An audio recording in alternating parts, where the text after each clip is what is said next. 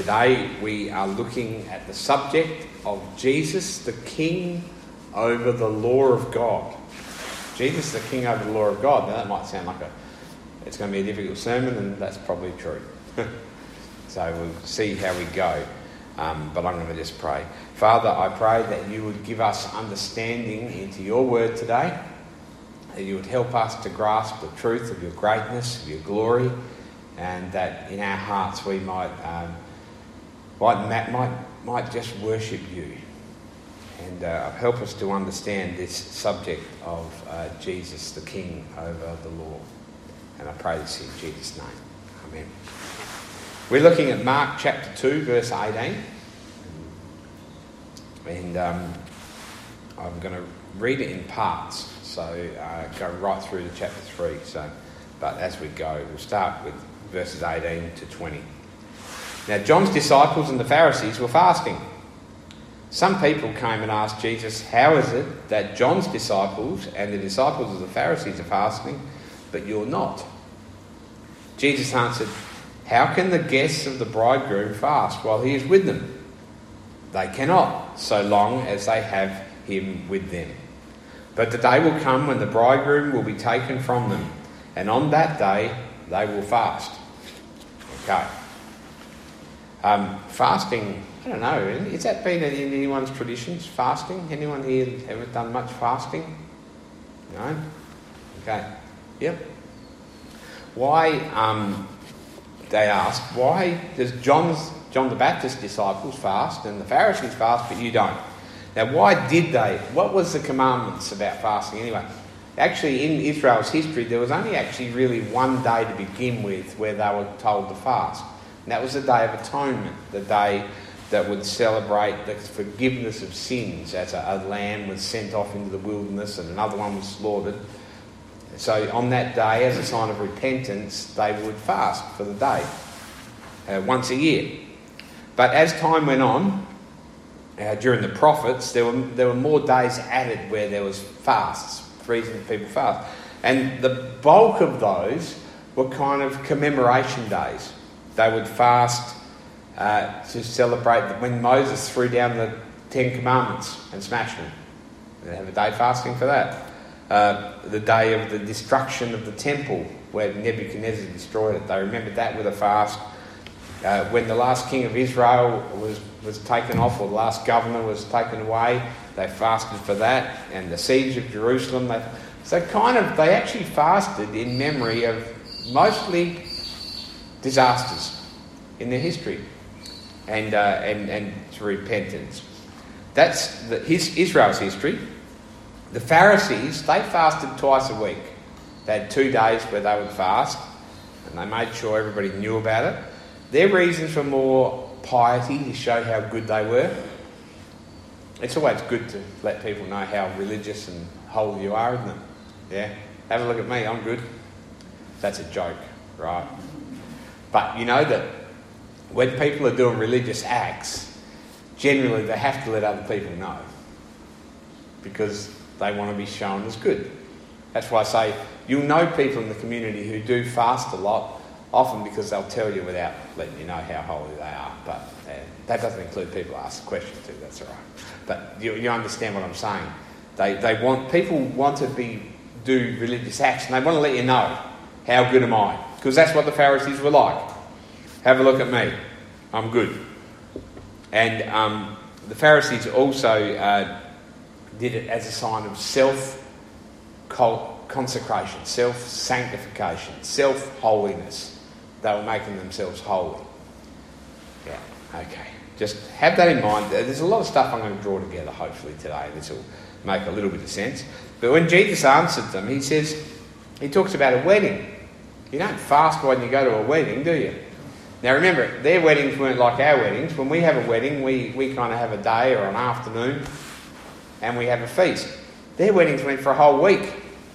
A whole week of feasting. A whole week of fellowship. A week of, just having a good time together. He said, you don't go to a wedding and then fast, do you? You go to a wedding and you celebrate. Why? Well, the bride and groom are there and we're celebrating them. And he's saying, I'm with you, I'm the bridegroom. You don't fast then. right? But later, when I'm taken away, you'll fast on that day, which could be referring to Good Friday, I guess, or it could just be referring to in general when they're separated, the suffering of being separated from the bridegroom. But a time is going to come where there's going to be a great feast again. Okay. Can you see in this something that we sung about before? Thou with me. When God is with us, that is the greatest blessing we can ever know. I was thinking, while we were on holidays, I was thinking about what it is to be blessed. Because often people talk hashtag blessed. What's hashtag blessed? Oh, I've had it, someone loves me, I feel good, someone sent me a nice message, I've got a new car, I'm blessed. My family, blah, blah, blah, whatever's going on. It's as though blessing is tied to the everyday events that we have. But you see, the blessing here that Jesus speaks of is that the bridegroom's with them. You want to have a blessing, the greatest blessing we could ever know is to know Jesus and to know He's with us. There will be no better blessing in this world than that. Okay? Those other things, they're enjoyments in life, and there'll be good days and there'll be bad days. But you know that when Jesus is with you, it doesn't matter if you're healthy and it doesn't matter if you're sick, because the blessing's always there. And it doesn't matter if you're rich or you're poor. It doesn't matter if you've got family disasters or family great times. Do you understand? The blessing, the deep blessings of God, which are far more important than anything else, come because the bridegroom's with us. That's good, isn't it? Nothing better than knowing the Father. Okay. Then he goes on and he tells a little parable in verse 21. No one sews a piece of unshrunk cloth into an old garment. Imagine if you've got cloth. Some cloth shrinks immediately when you wash it. Imagine if you put some of that and you've got a hole in your shirt and you sew it in and you haven't shrunk it, then when you wash it, what's going to happen? It's going to rip and fall out. Okay? Otherwise, the new piece will pull away from the old, making the tear worse. And no one pours new wine into old wineskins. Now, the wineskins were kind of, they were skins actually that they put their wine in. And if you put new wine in, apparently they would burst open and you'd lose all your wine. Well, that's a dumb idea, isn't it? Then the wineskins will be ruined. No, you pour new wine into new wineskins. What he's saying is this. You don't fix up something that's old with something new. It'll shrink or it'll tear or it'll bust out. You don't fix up. You people have got problems with your law obedience.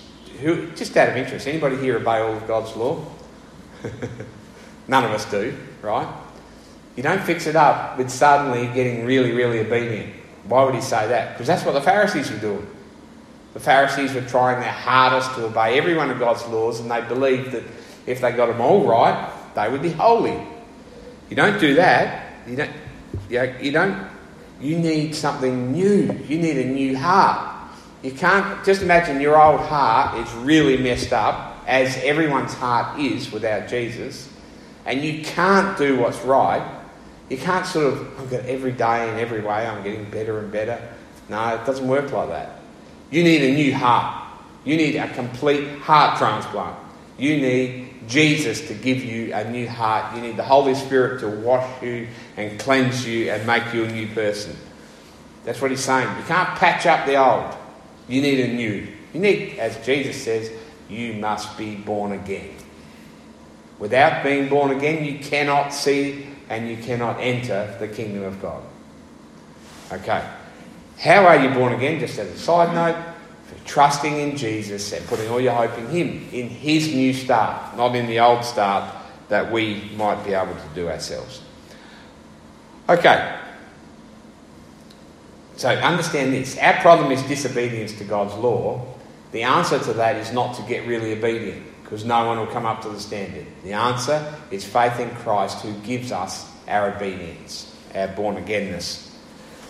Then he goes to the next story, and we will tie these together.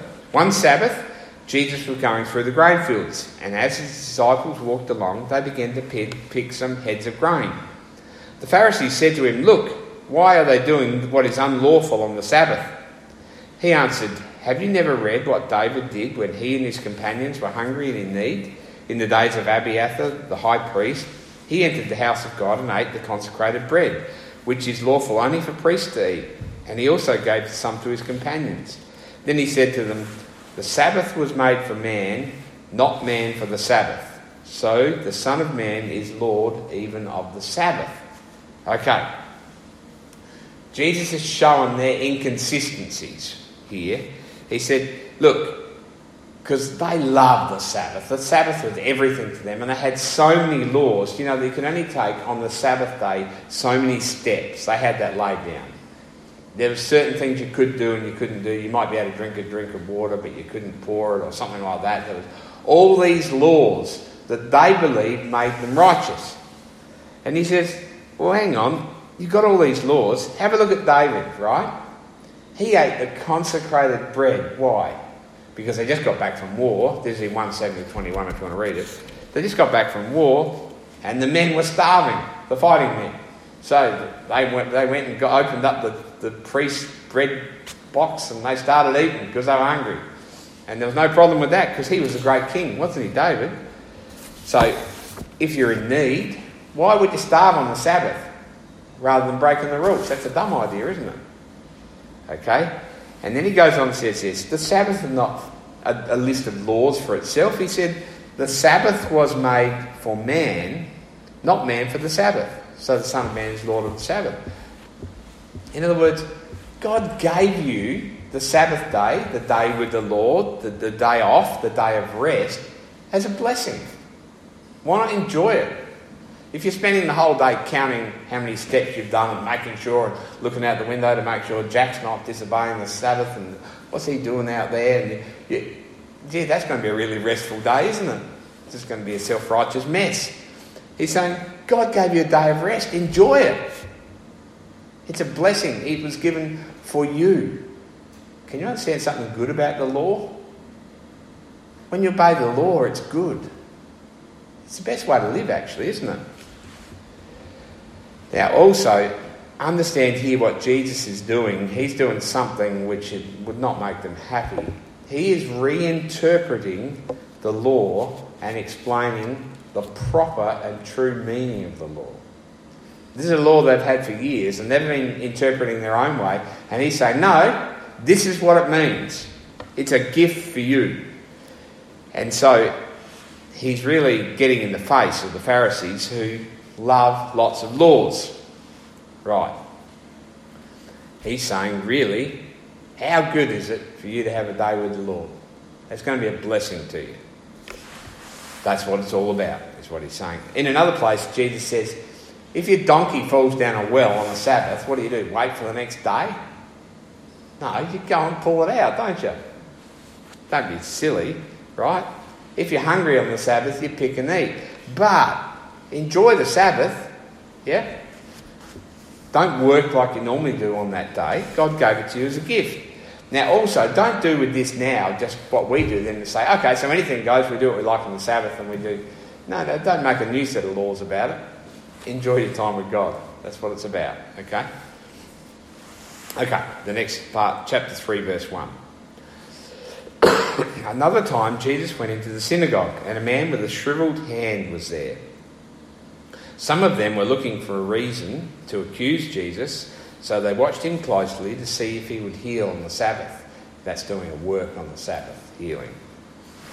Jesus said to the man with the shriveled hand, stand up in front of everyone. Then Jesus asked them, which is lawful on the Sabbath, to do good or to do evil, to save life or to kill? But they remained silent. What could you answer? He looked around at them in anger and, deeply distressed at their stubborn hearts, said to the man, stretch out your hand. He stretched it out and his hand was completely restored. Then the Pharisees went out and began to plot with the Herodians how they might kill Jesus. Okay. He's embarrassing them on their Sabbath law again, isn't he? They understood, they knew that healing was from God. That's what Jews believed. Healing is from God. Okay? And they couldn't argue with him because he says, what's lawful on the Sabbath? To do good or to do evil? Yeah, and then he heals the man, and it's like, healing comes from God. That means Jesus comes from God. But we don't like what he's saying because he's breaking our rules. So what do we want to do? What's the answer? Well, kill him. That's the only answer, isn't it? That's all they could do, really. They had no other option. And Jesus, it says, was very angry. They had a lack of compassion. Here's a man who can't use his hand, and Jesus heals him. Isn't that good? Yeah? Can't beat that, can you? Unfortunately for them, his healing proved he knew the right interpretation of the law, didn't he? Yep. He proved that he understood the law truly and that they didn't. Their whole religious lives were shown to be a scam. I'll just say this. If you are trying to do something good to impress other people, to think you want to be seen as someone good, you've lost the plot. You need Jesus, and he's the only one who's going to make you good. Do you understand that? Really important. Who cares what anyone else thinks? It's only what you have, the holiness that comes from God. But they were very angry because you want to really make people angry, show their inconsistencies. You ever done that to someone? You said this, but now you've done that. Yep, that'll make them angry, won't it? Yep. Don't tell them their view of God's wrong. That will really make them angry. Yeah. Okay. So, with all that in mind, understand here, we're going to come back to Jesus and what he's done here in a minute. But the question I want to ask first is, what is the law of God? What is God's law, really? Because it's actually, at its heart, it's about who God is. It's about everything he is. It's about his character, his love, his grace, his faithfulness. It's about his blessing. He gives good gifts. Hey, he gives a Sabbath. He gives salvation. He is all-powerful. He's king. You see, if you say, what is... we're going to pick on Barb, but what's the law of Barb? You'd say, and you wanted to write it down, you'd have lists of rules, what she's like, how she acts, what she does. That's the law. That's her law. The law of God would tell you everything he is and everything he's done and everything he's said from all of time. That would be the law that describes him. And what would it be? It'd be grace and love and judgment, holiness and perfection. If you could sum him up, everything he's ever done, creation all the time. You understand, just to blow it out of the water, the law into something really big. Everything about God. So is the law good? Absolutely. It tells us about who God is. Yep. Everything he is and everything he does. You know, I often quote that Colin Buchanan song where Colin says what he is, he says, and what he says he'll do. God is absolutely consistent. He never changes. Everything he is, he says, that's his law. And everything he says he does. Yep. Sorry to English teachers. But he is absolutely consistent in every way, and he never lies and he never changes. So you can imagine then, if you diminish the law into some sort of set of rules rather than God himself, it's kind of, and then say, obey these laws and you'll be like God. That's just so pathetic compared to the goodness of God. People often say, when God made Adam and Eve, he gave them one law, don't eat from the tree of knowledge of good and evil. But he gave them lots of laws, actually. It's just it was only one negative one. We just love the negative bit, don't you? He said, marry, multiply and fill the earth, work the garden. It was natural in creation to enjoy his presence, wasn't it? Walk with me in the cool of the evening. There was lots of laws there. They were all great laws to live by. But don't eat the tree of knowledge of good and evil. Don't ache after another sort of wisdom except the wisdom I give you. Because my wisdom's the only true wisdom, says God. And if you really look at creation too, you understand something. It's not like God's like this and then he created. God is love and grace, and in his creation you see his love and creation. What an incredible gift to humanity. And Eden, he makes Eden and he puts Adam and Eve in Eden. Yeah, why was creation made? For people to, Isaiah says, he made the earth for people to dwell in. It's a gift to us. Do you understand? What I'm saying is this. His law is not just a list of rules. It's everything about what he's like. And he's always been loving. And he's always been gracious. And he's always been giving. I know this is really deep for us to understand.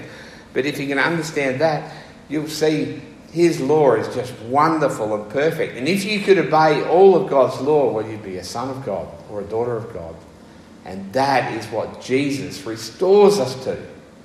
Complete law obedience. Now I want to go back to Jesus. Because he was the Son of God. And if he was the Son of God and he was exactly like God, in fact he said, if you've seen me, you've seen the Father. That means he was a man who understood the law of God. Truly, like none of us could ever understand. He understood everything about it, everything behind it. Hebrews 1:3 says, the Son, that's Jesus, is the radiance of God's glory and the exact representation of his being, sustaining all things by his powerful hand. In other words, Jesus is exactly the same as the Father. You want to see love and grace in Jesus? You see him going to the cross. That's what the Father's like. Do you understand that? And then it says, after he had provided purification for sins, he sat down at the right hand of the Majesty in heaven. Now it starts by saying Jesus is the exact representation of God. He is God. And then it goes on to, and he gave his life for sins. He's ruling over us now. It's the same thing. You see, he's like the Father, and this is what he does. You see, you can't have somebody who has words without action. Well, you can. You can have sinners who say one thing and do another. But God's not like that. He's never changing. He is perfectly consistent in all things. So what he says in his law and his word is what he does. So Jesus, the exact radiance of God's glory, provides purification for sins by giving up his life. God is gracious to the core. And then he sat down at the right hand of Majesty. He is ruling over all things. God is, and he always has been. Okay. This is a very poor explanation of an incredible truth. I hope you understand it. Just a glimpse of this, and I want you to think about it more.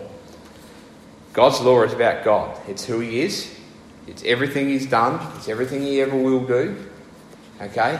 And he's completely consistent with his character. Okay? He never changes, so everything he thinks is always the same.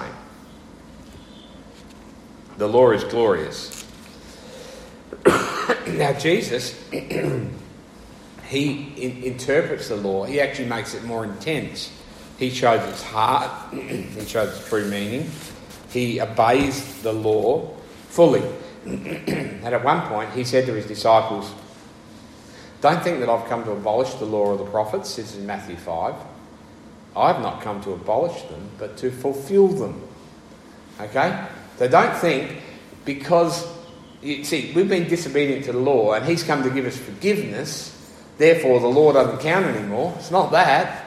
If he had to forgive us from our disobedience from the law, he's actually showing two things. One, that the law is perfect, and secondly, we need his forgiveness and perfection to be made right with God. Do you understand? So the law is always good. He says not a pen stroke, not a dot of the I, not a cross of the T will change until the end. And then he says, your righteousness must surpass the Pharisees. You've got to be better than the Pharisees. And if you knew the Pharisees in that time, you would think, you can't get better than them. They obey everything perfectly. And he's saying, no, you've got to be better than them. How can you be better than them? Through the righteousness that comes to us through Christ. No other way. And then he goes on and he talks about, you've heard it said don't murder. Well, I say don't even call someone a fool in your heart. Gee, I've done that lots of times recently. That fool. Yep. I've thought about people like that. And he's saying you're murdering them in spirit, you're killing them, you might as well go out and stab them. Yeah, and don't even look at a woman lustfully. That's the same as committing adultery in your heart. You're doing it. Okay, so he made the law. He hasn't made the law harder. He's just shown what the law was really about. He's shown the heart of it. Impossible for us. We need the righteousness of Christ. Again, I'll say it. And Jesus not only gives us his righteousness, he bears the punishment for our disobedience to the law, making us holy. But you see what I'm saying in all this? Jesus knows the law and he knows what it means and he knows the heart of it. He's the king of the law. Only he can show its heart. Only he knows its true meaning, and only he truly obeys it, because he's completely consistent, just like the Father. Okay? And in his death, all who trust in him will receive his obedience to the law. That means if you've trusted in Christ, you are 100% obedient to the law of God. Even if you stuff up, you're still at 100%. Why? Because it's a righteousness or a holiness or an obedience that comes from Christ to us. Okay. And then Hebrews 2 tells us he's given us, through Jesus, a Sabbath rest. The rest we have, if you read Hebrews 4, is because we're in Christ. Now, with all that in mind, okay, what does this mean for us? Well, God's law is all about him, firstly. But David said in Psalm 119, your hands made me and formed me. So you made me who I am. So it's your definition of my life, your law over my life. Your hands made me and formed me. Give me understanding to learn your commands. In other words, if you're the one who's given the definition to my life, I want to know your laws. I don't want to make up stuff about myself. I don't want to say I can live however I like. I want to know the way you say I can live, because you must be right and I haven't got a clue. Otherwise we're using our own knowledge of good and evil, which is worthless. We need his knowledge of good and evil. Does that make sense? And then I will proclaim your greatness. Now, David was a sinner. David loved God's law. Okay. Sometimes people say, don't talk about sin, don't talk about laws. Why? Because it makes me feel bad. Yeah? I feel bad about myself when I'm told I sin. No. You see, what we find out is, in the law we see the perfection of God, and then in Christ we see the gift of perfection that we have. We can love the law of God even though we are never-ending disobeyers to that law. We love it and we know it's true. We love the law even though we don't do it. Do you understand what I'm saying? Right, so I want to finish, but this is going to take a while. You have to get Psalm 19 up. We're going to go through Psalm 19 because I want some practical teaching from here, and I want you to go home and read this psalm and work your way through it and see how it speaks to you. And it's a psalm which talks of the glory of God's law, but it begins with creation, and we'll just go through it. We got that? The heavens declare the glory of God. The skies proclaim the work of his hands. Day after day they pour forth speech. Night after night they reveal knowledge. So the heavens are glorifying God right now. Creation reveals us truth about God. You know that? It's good to study creation, isn't it? It gives us knowledge. So meditate on creation. Look into creation. I use the word meditate because later on David does.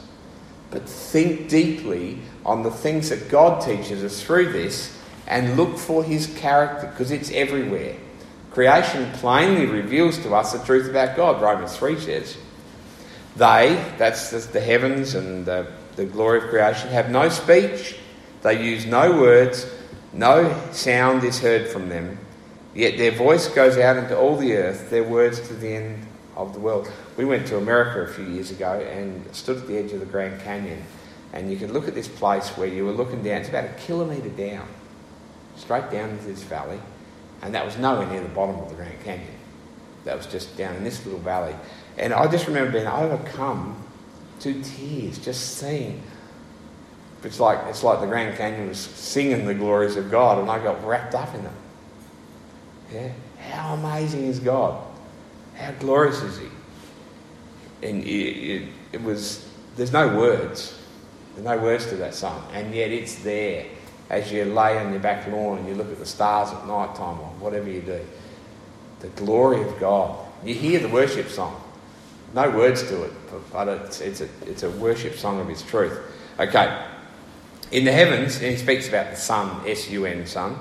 In the heaven, God has pitched a tent for the sun. It's like a bridegroom coming out of his chamber, like a champion rejoicing to run his course. It rises at one end of the heavens and it makes a circuit to the others. Nothing is deprived of its warmth. Now he's talking about one aspect of creation, but you see what he's doing, and he's saying, have a look at the sun. Can you see in that the warmth, the faithfulness of God? Do you know, we can rely on it every night. The sun's going to come up tomorrow morning. Does that tell you something about God? He is faithful to you, and He supplies all your needs of light and warmth and love every day. He is shining on you like the sun. How awesome is that? Can you hear what I'm saying? There's a bit of worship song going on there. Okay, it displays what God's like. So when we look at creation, we're not just looking, hey, I want to study the leaves on the trees. We're looking at what is God like in the life-giving He brings to the leaves and the trees, and He gives life to us, and so on. He jumps from that straight to the law of God, because this is what we've been talking about anyway. The law of the Lord is perfect, refreshing the soul, brings refreshing to us. The statutes of the Lord are trustworthy, making wise the simple. That's the written commands of God. Read the 10 Commandments. Read the other commandments of God. They'll make you wise. Yep, you'll be done without them. But if you study them, you'll find the character of God. Now, I know I've said this so many times before, but if you study the do not commit adultery, see that's the negative side. Look at the positive side. God is faithful. Be faithful, it's saying. God is faithful to you. When it says do not lie, look at the positive. God is always truthful. Live in His truth. Look to His truthfulness. Do you understand? The law shows us what God's like. Love the law of God. Even if you can't obey it, it doesn't matter. It's still a good law. You might be a person who all your life has told lies, and I think we all have. But it doesn't mean you don't love the truth and God's law. And I wish I didn't lie, and I never want to lie. The precepts of the Lord are right, giving joy to the heart. His laws bring joy to us. The commands of the Lord are radiant, giving light to the eyes, light to our eyes from the commands of God. The fear of the Lord is pure, enduring forever. Now, as I've heard before, and I've said before, the word fear in the Bible is translated, it should be translated something like fear. Just in case you're those sort of people who want to change the meanings of the word. The word fear means fear. So when it's talking about the fear of the Lord, it means fear of the Lord. That's what it means. I'm being a little bit sarcastic there, but hey, He's the creator, He's the king, He's the father. He's not the pal. He's not, do you understand? He's not God's my mate, like Crocodile Dundee says. Yeah? God is ruler over all. It is right that we live in awe and fear of Him, isn't it? So fear the Lord. Because the fear of the Lord is pure. It will make you pure. Because you're in the right place. He's the creator and I'm the creature. He's the father, and in my case, I'm the son. Some of you are daughters. Okay? He's the king and I'm the subject. That's the way it is, isn't it? Should you fear Him? Should you hold His law up as ultimate, because it is, and not your own law? Do you get what I'm saying? So fear Him. Don't think yourself as God, because we're not. The decrees of the Lord are firm, and all of them are righteous. They're more precious than gold. Well, there's nothing more precious than gold. There never has been, is there? In an earthly sense. They're sweeter than honey. Well, you can't get more sweeter than honey, can you? Than honey of the honeycomb. Now understand this. This is David saying this, who disobeyed the very laws. He's saying, I love them. Yep. We can do that when we are in Christ, and by the Spirit of God we can love God's laws because they are sweet and they are precious. By them, by your laws, your servant is warned. In keeping them there is great reward. In other words, have a listen to his laws and do what they say. Don't do the shout nots, right? You'll be blessed if you don't live that way. Who can discern their errors? There is no errors. There's lots of people who think they know better than God, right? You've got to watch the news. Any night of the week you're going to see people, watch Q&A. See a group of people sitting around thinking that in their heads they can dream up stuff that's better than God. You can't beat the law of God. There is no error in anything in his commands or his rules. He is absolutely perfect. But as we study God's law, you will become aware of your own sins. That's what will happen. As soon as you read a law about perfection, you'll realise you're imperfect. So David says, forgive my hidden faults. In other words, if you proclaim the greatness of the law, you see your own failures. So he says, forgive my hidden faults. Keep your servant also from willful sins, that they may not rule over me. In other words, he's praying, make me obedient to your law. So pray for it. Who here loves God? Anybody want to dishonour God? No? Anyone want to... You wake up in the morning and think, gee, I hope I can be disobedient today.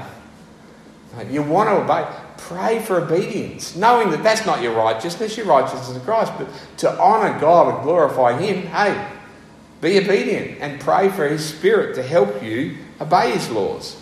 Desire not to sin, because the law is good. Then I will be blameless, innocent of great transgression.